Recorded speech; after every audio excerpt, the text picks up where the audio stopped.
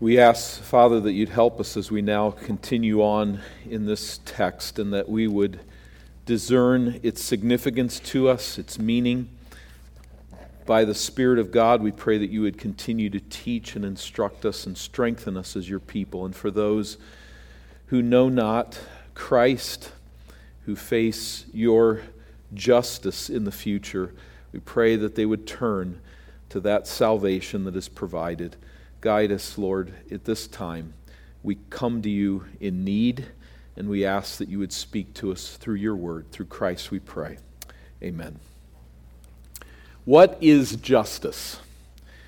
How do you determine that justice has been served, or perhaps that there's been a miscarriage of justice?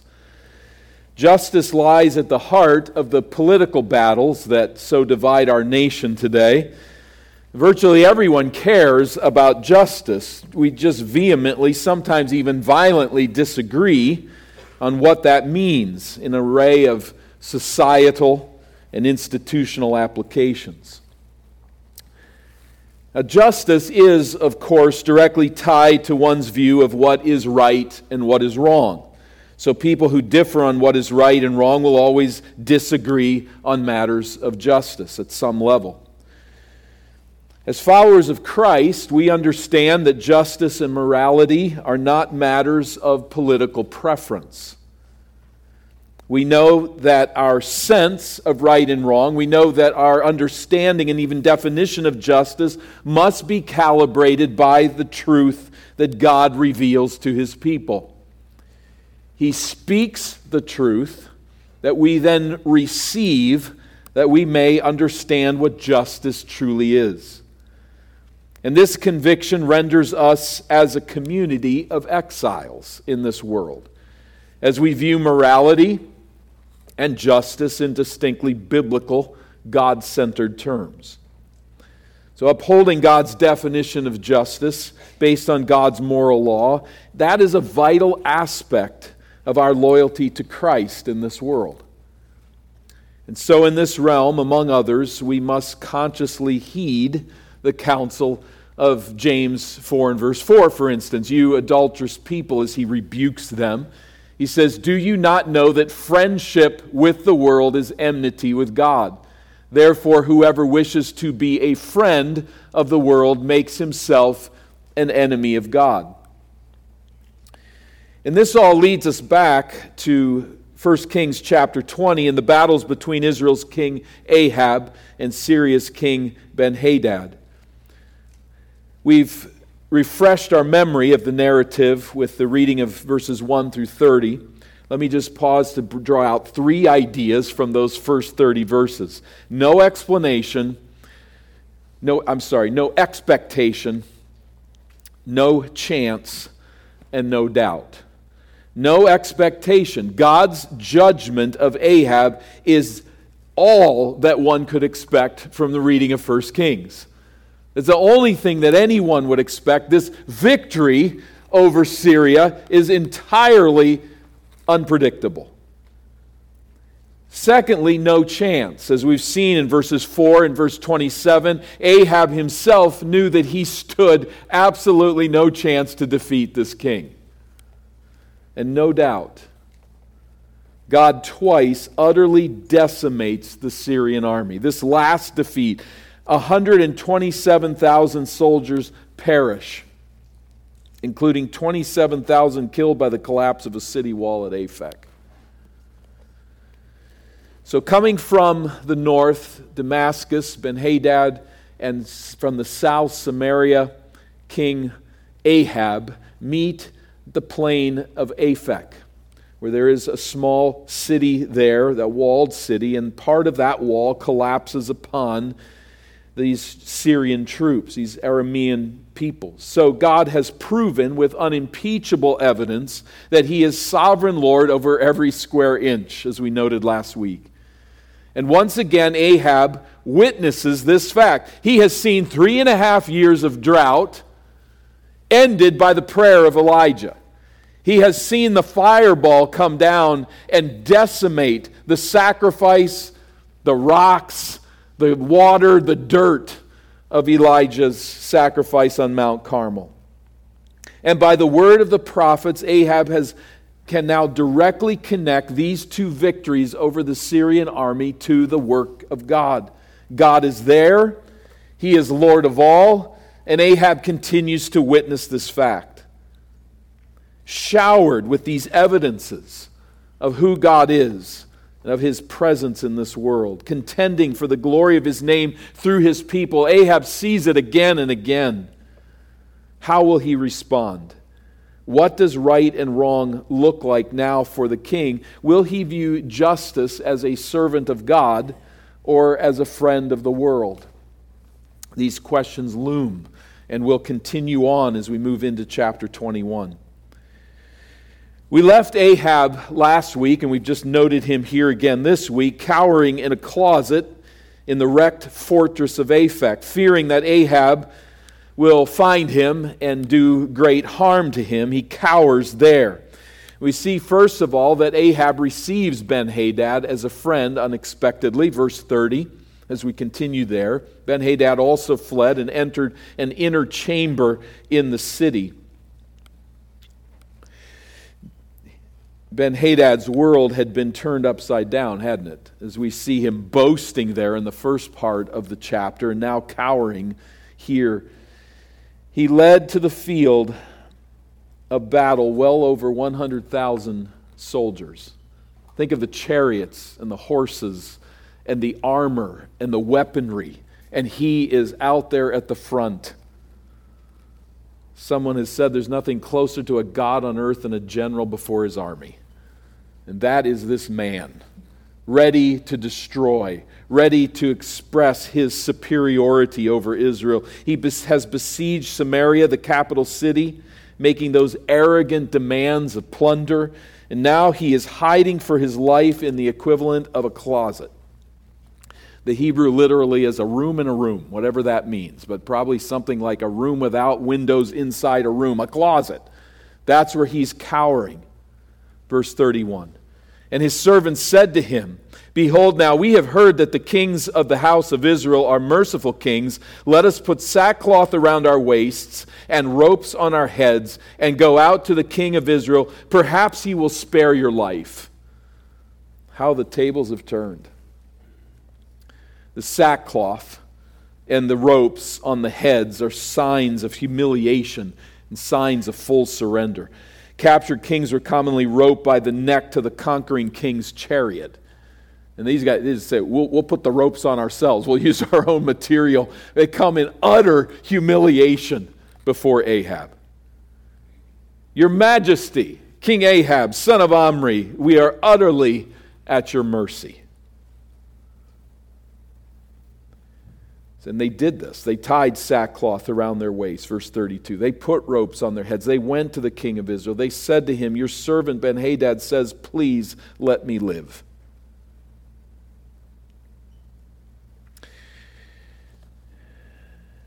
And he said, Does he still live? He is my brother.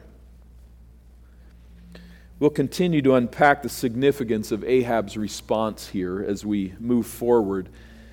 But it constitutes an utter disregard of God and His purposes. It doesn't hit us that way right away.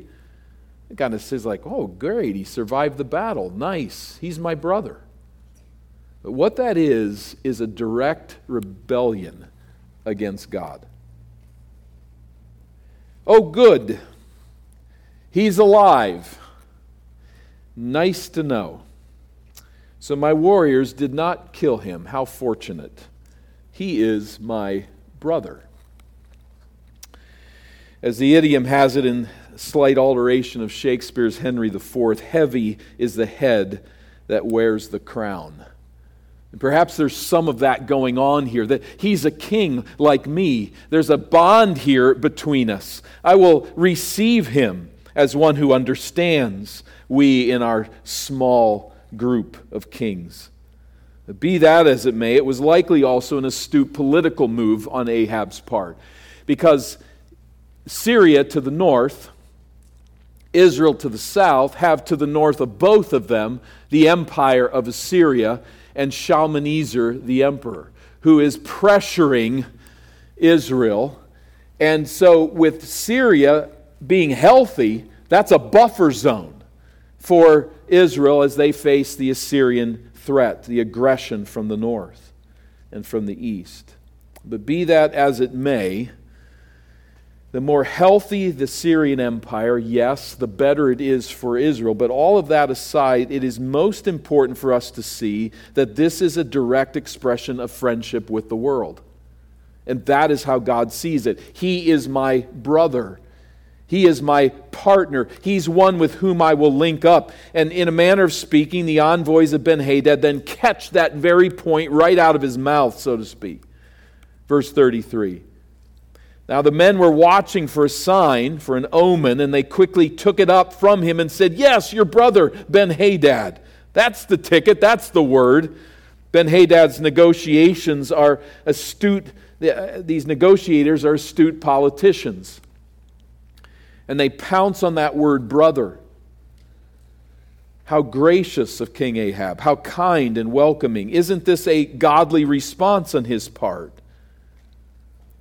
Well, Ahab continues, verse 33 at the middle of the verse. Then he said, "Go and bring him." Then Ben-Hadad came out to him, and he caused him to come up into the chariot. And Ben-Hadad said to him, "The cities that my father took from your father I will restore, and you may establish bazaars for yourself, trading posts in Damascus," the capital city of Syria, "as my father did in Samaria." And Ahab said, "I will let you go on these terms." So he made a covenant with him and let him go. "He is my friend with whom I will covenant."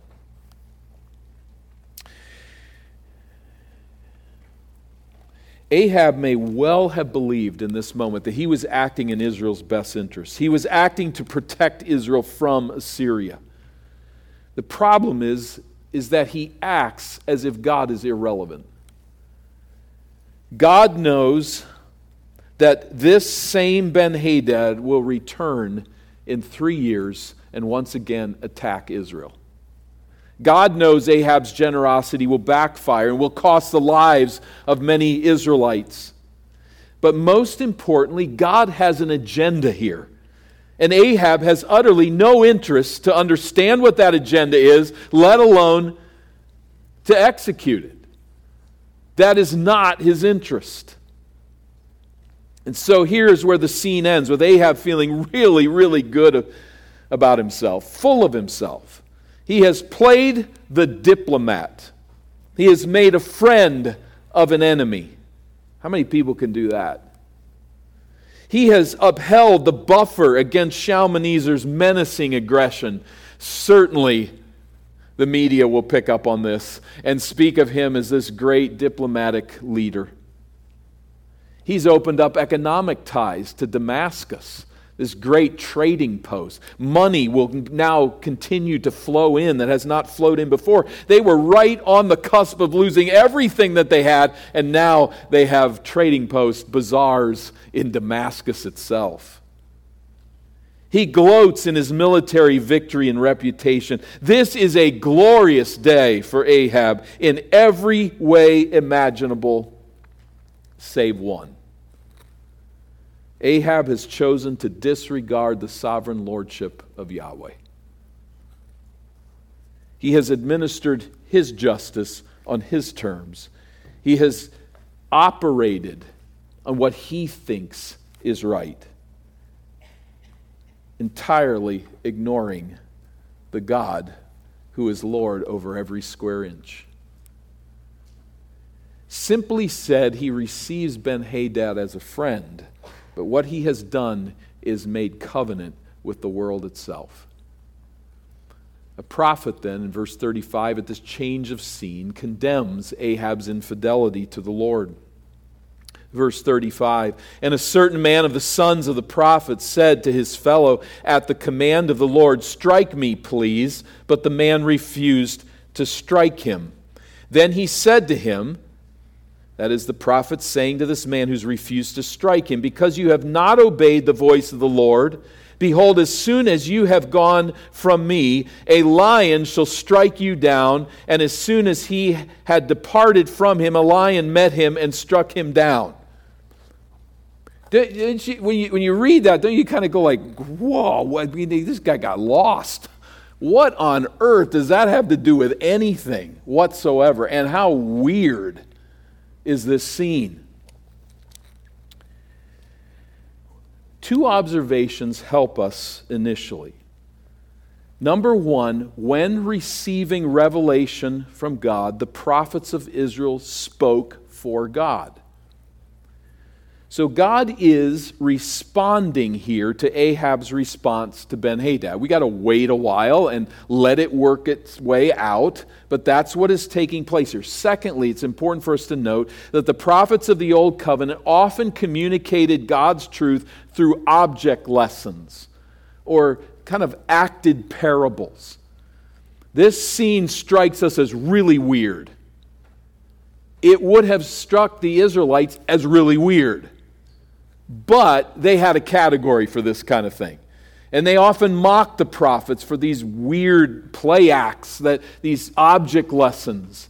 It's so strange and odd, but it got everybody's attention. And that's the point. So they had a category for this. It's not going to strike them quite as strange as it does us in the text.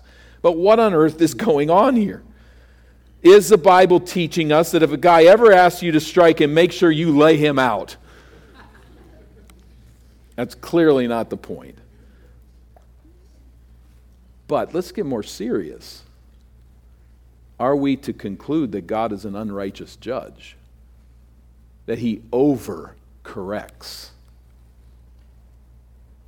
Why kill this guy for doing the right thing? I mean, if somebody says, punch me, hit me hard, injure me, you say, yeah, no, I don't want anything to do with that. And God kills the man.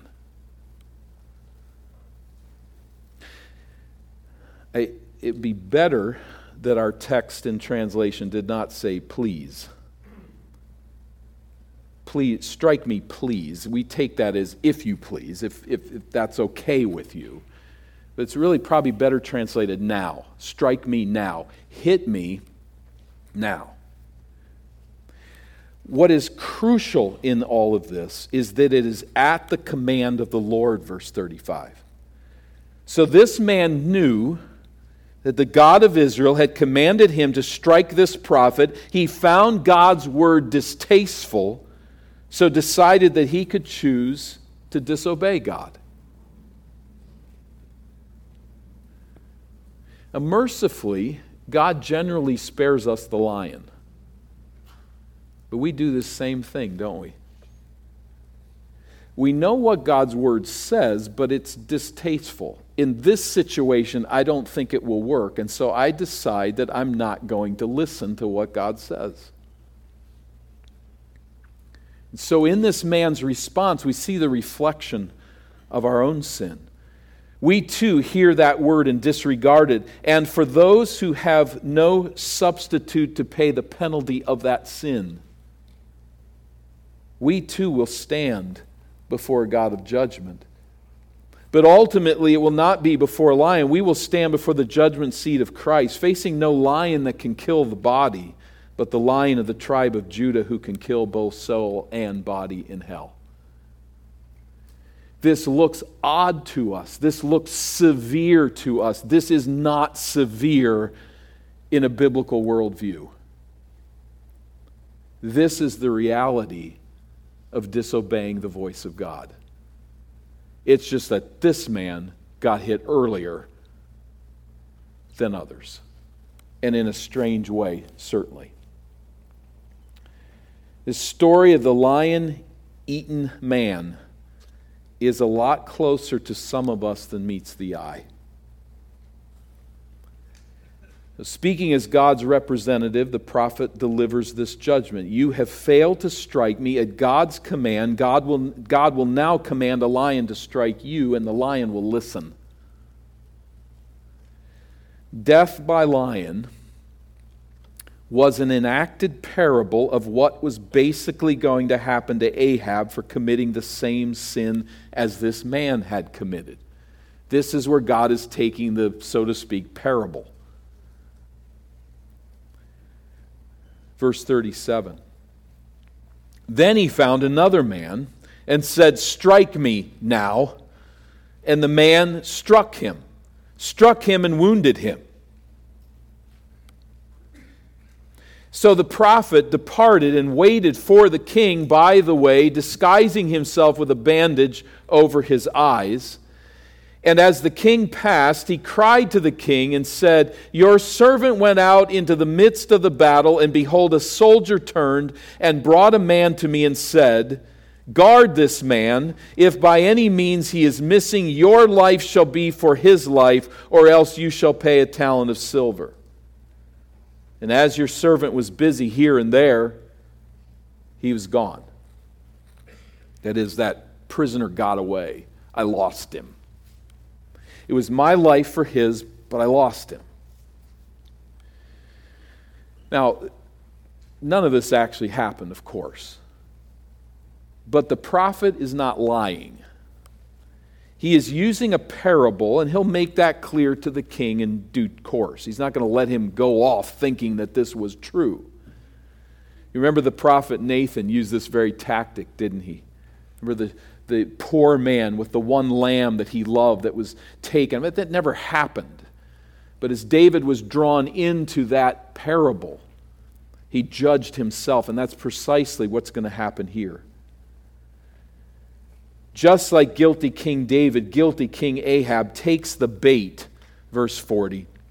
The king of Israel said to him, "So shall your judgment be. You yourself have decided." There's only one just outcome here, soldier.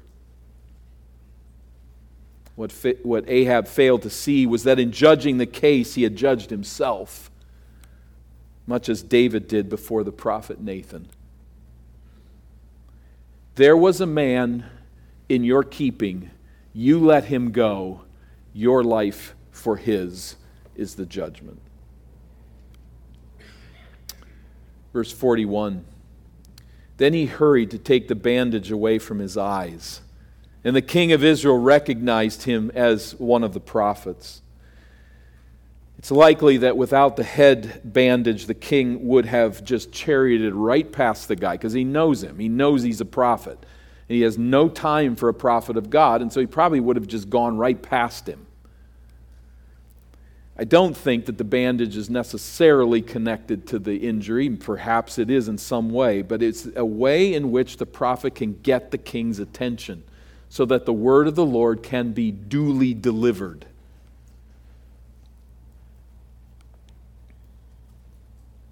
It's kind of like people today serving papers to someone who doesn't want to receive that service. And if you've talked to somebody who does that as a job, they find unique ways to trick people into taking that paper from them to show up in court or the like. And it's a bit of what he's doing here. He finds a way to get the king to hear the word of the Lord, and that's what follows here in verse 42. And he said to him, "Thus says the Lord, because you have let go out of your hand the man whom I had devoted to destruction, therefore your life shall be for his life, and your people for his people." On God's terms, Ahab's treatment of Ben-Hadad was a miscarriage of justice. As lord of every square inch, Ben-Hadad was God's prisoner first. Ahab acted as if Ben-Hadad was his prisoner first, to do with what he chose. But in his dealings with the Syrian king, Ahab did not pray to God for wisdom. He did not seek counsel from a prophet of God. How should I deal with this king? And Ahab thought nothing of Israel's history or of God's redemptive work. Justice on God's terms, justice in keeping with Israel's story, is reflected in the phrase translated here, "the man whom I had devoted to destruction." This reflects the Hebrew word harem, and it was used of God's declaration of the Canaanites, dedicating them to total destruction when Israel took the promised land. So the word could be used positively of an object or person irrevocably surrendered to the service of God and thus banned from common use and from all misuse. It could be used that way. But more often, this word harem was used in reference to people whom God had sentenced to death in the context of holy war. So we see, for instance, in Deuteronomy, this idea, and what you have here in the highlighted text is that word harem. But in the cities of these peoples that the Lord your God is giving you for an inheritance, you shall save alive nothing that breathes. But you shall devote them to complete destruction, the Hittites, Amorites, Canaanites, Perizzites, Hivites, Jebusites, as the Lord your God has commanded, that they may not teach you to do according to all their abominable practices that they have done for their gods. And so you sin against the Lord your God. Now this could open up a whole nother discussion of this holy war. But if we do not perceive that God is sovereign over every breath that we take in, then we're going to really struggle with his instructions to Israel here. But when we understand that he is Lord of heaven and earth and that he will judge every soul in the end, we know that he has absolutely every right to do this. And we also remember that he took 400 years from the time that he made this promise to Abraham that this was his land, for the wickedness of these Canaanites to come to full corruption, to metastasize so far that the only thing left was for the patient to be put down.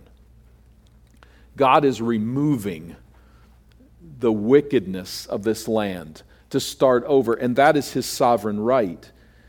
What Ahab is doing is being completely clueless to this whole context. Had Ahab cared about God's agenda, he would have considered the terms of engagement under the auspices of God's holy war. Lightheart captures the spirit of this narrative here when he says this. It just helps us kind of understand sort of the spirit of it.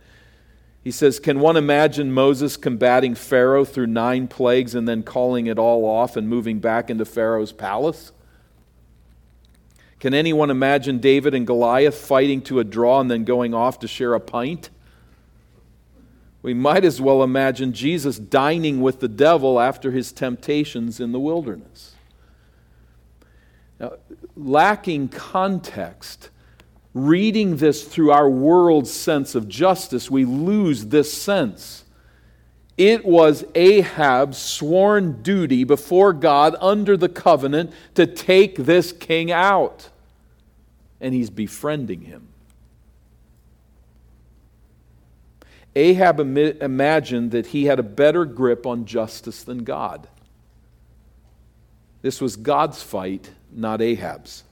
Ahab was positioned by God to destroy this man, not to covenant with him.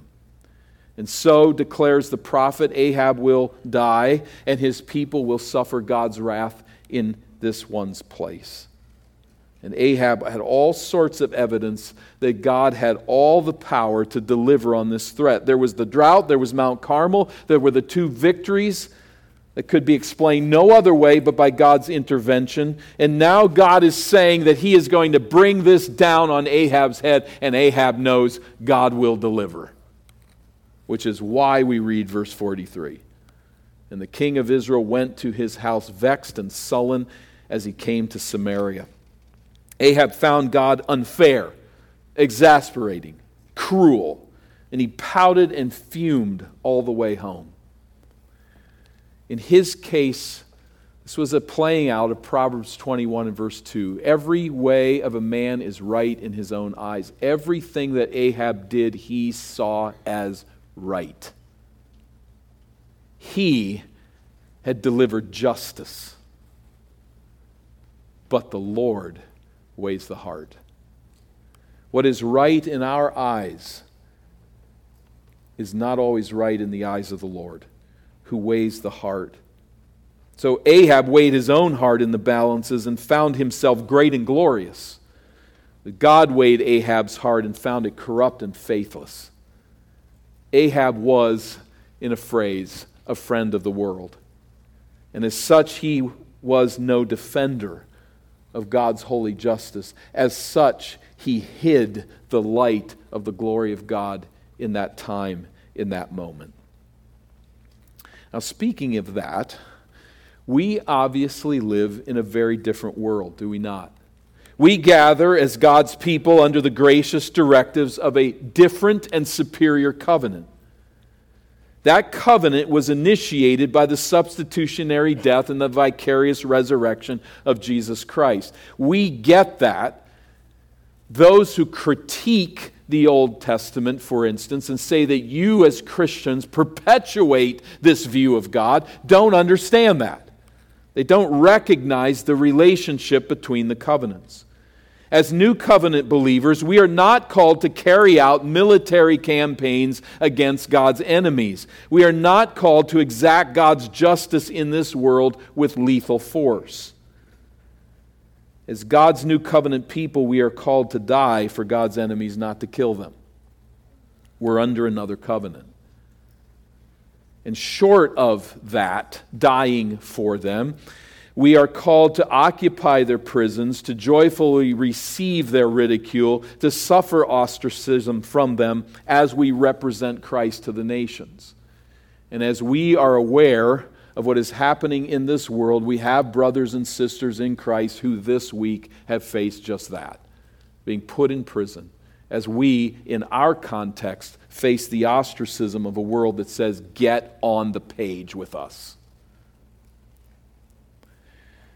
But all that said, this narrative reflects the nature of our God as a God not only of firm justice, but in the eyes of many of excessive justice. Indeed, it seems a growing percentage of Christians do not welcome the picture of God that we find in this chapter. They'd really rather take it out. They wish it wasn't here. Do we want a God who sends a lion to devour a man for ignoring a simple divine command? One that's quite off-putting, really, to punch a guy. Do we want a God who wills the execution of a pagan king who's just doing what ancient kings did? Do we want a God who condemns to death a king and a large swath of his subjects for being nice to a conquered foe? I mean, isn't it true that Ahab really just loved his enemies as Jesus taught us?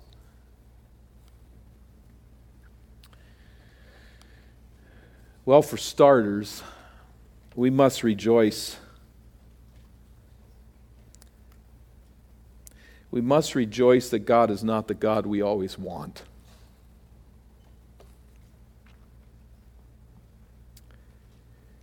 He is, rather, the God that we would want if we knew what we should want.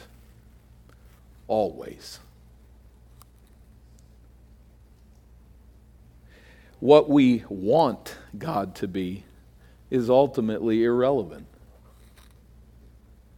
But what we must learn and trust is that Scripture declares and displays that God is always just and that His justice is always a holy, sinless, utterly pure justice, whether we approve it or not.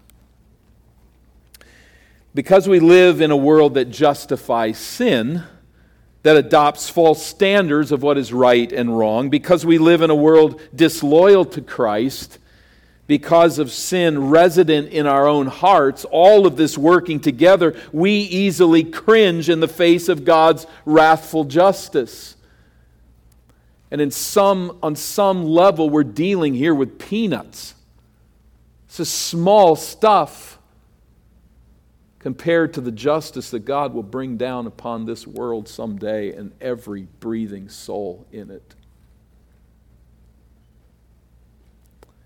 But we must not befriend the world in this regard and take on our world's definition of justice, which is utterly broken. The one true and living God is a just judge, and He will execute ultimate judgment against every human being. He will do so as a perfectly pure and righteous judge. This is what we've never seen. We see it breaking out in Scripture as God acts in ways such as we find here in this narrative, but we have never seen a world in which perfect justice is administered. That day is coming.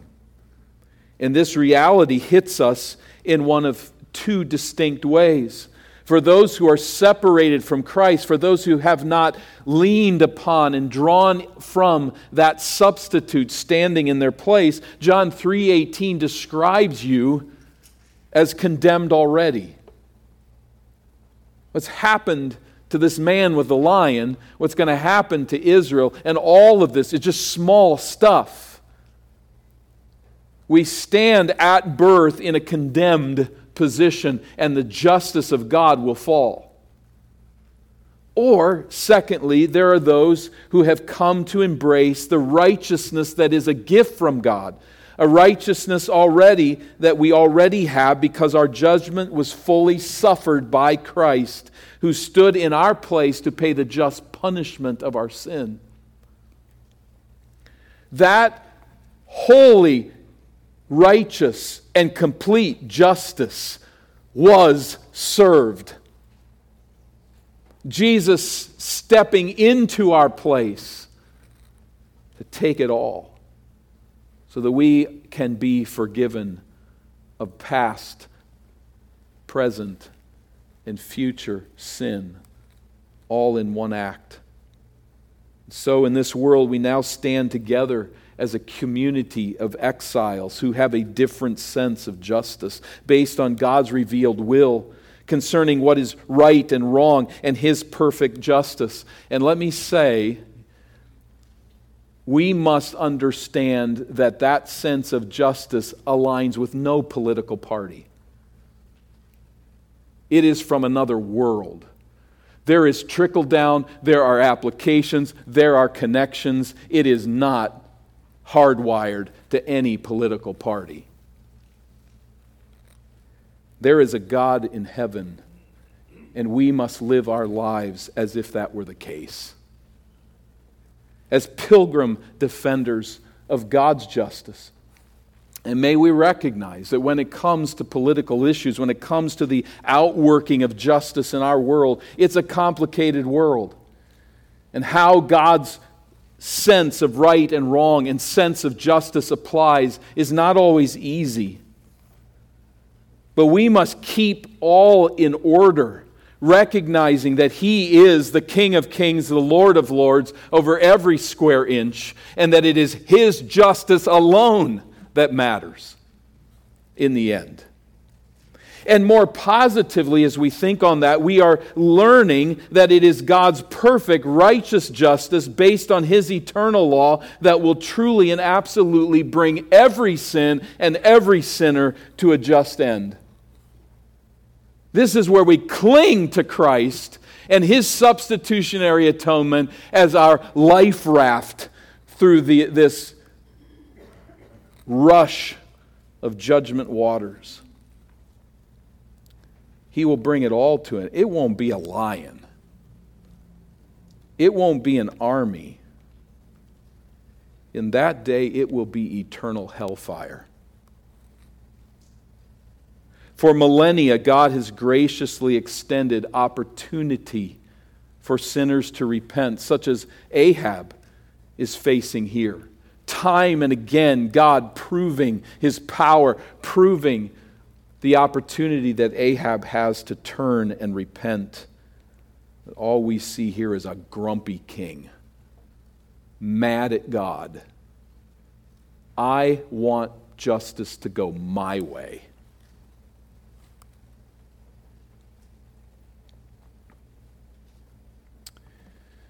But that day when God's justice falls finally will come.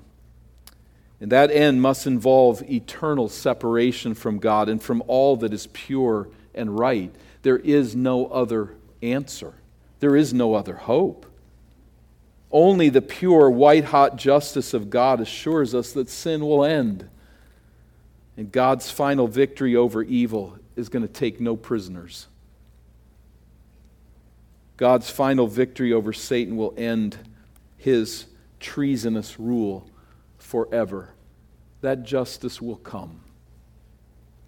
And until that day, may the Lord find us faithfully defending His justice, proclaiming the one who satisfied that justice for every sinner who calls upon His name in repentant faith. As a banner over all of this sometimes strange story is this idea that we would hope in God, that we would put our hope and our confidence in the final judge. And I ask you, in the face of this, put yourself, if you are not certain of your salvation, you're not certain of your relationship with Christ, put yourself in Ahab's place right now. Do you want to walk away from this picture of the final justice of God grumpy, sullen, not responsive? As we face that day, may we come to the only answer, the only rescue, and that is the one who stood in our place to pay the penalty of our sin. There is no other hope, for that is where we see the one final evidence of true justice. When we get on the right side of that, we will then see in all of eternity the final outcome of a pure world where the Lord of heaven and earth reigns forever in perfection. Lord, we long for that day, and we see in the book of 1 Kings one failed king after another. And we look about our world, we look at those who give guidance to this nation, and we thank you for them and we receive them, knowing that you are a sovereign God, and yet we also see how far short they fall, how godless our world. Lord, may we not be friends of this world, but may we be citizens of another home. And may we learn to understand what you have said is right and what you have said is wrong, and may we be sensitive and obedient to the call that you have placed upon our lives. I pray that we would understand justice from ultimately the standpoint of who you are and how you administer that justice, and help us in our failings and in our insecurities, in our blindness, in our confusion. I pray that we would never make alliance with this world and its sense of justice, but that we would know of the Christ who said, before me every knee will bow and every tongue confess. Lord, we pray to that end for those who know not Christ, and for those of us who do, we now continue to rejoice in the salvation that has been given to us in Jesus, in whose name we pray. Amen.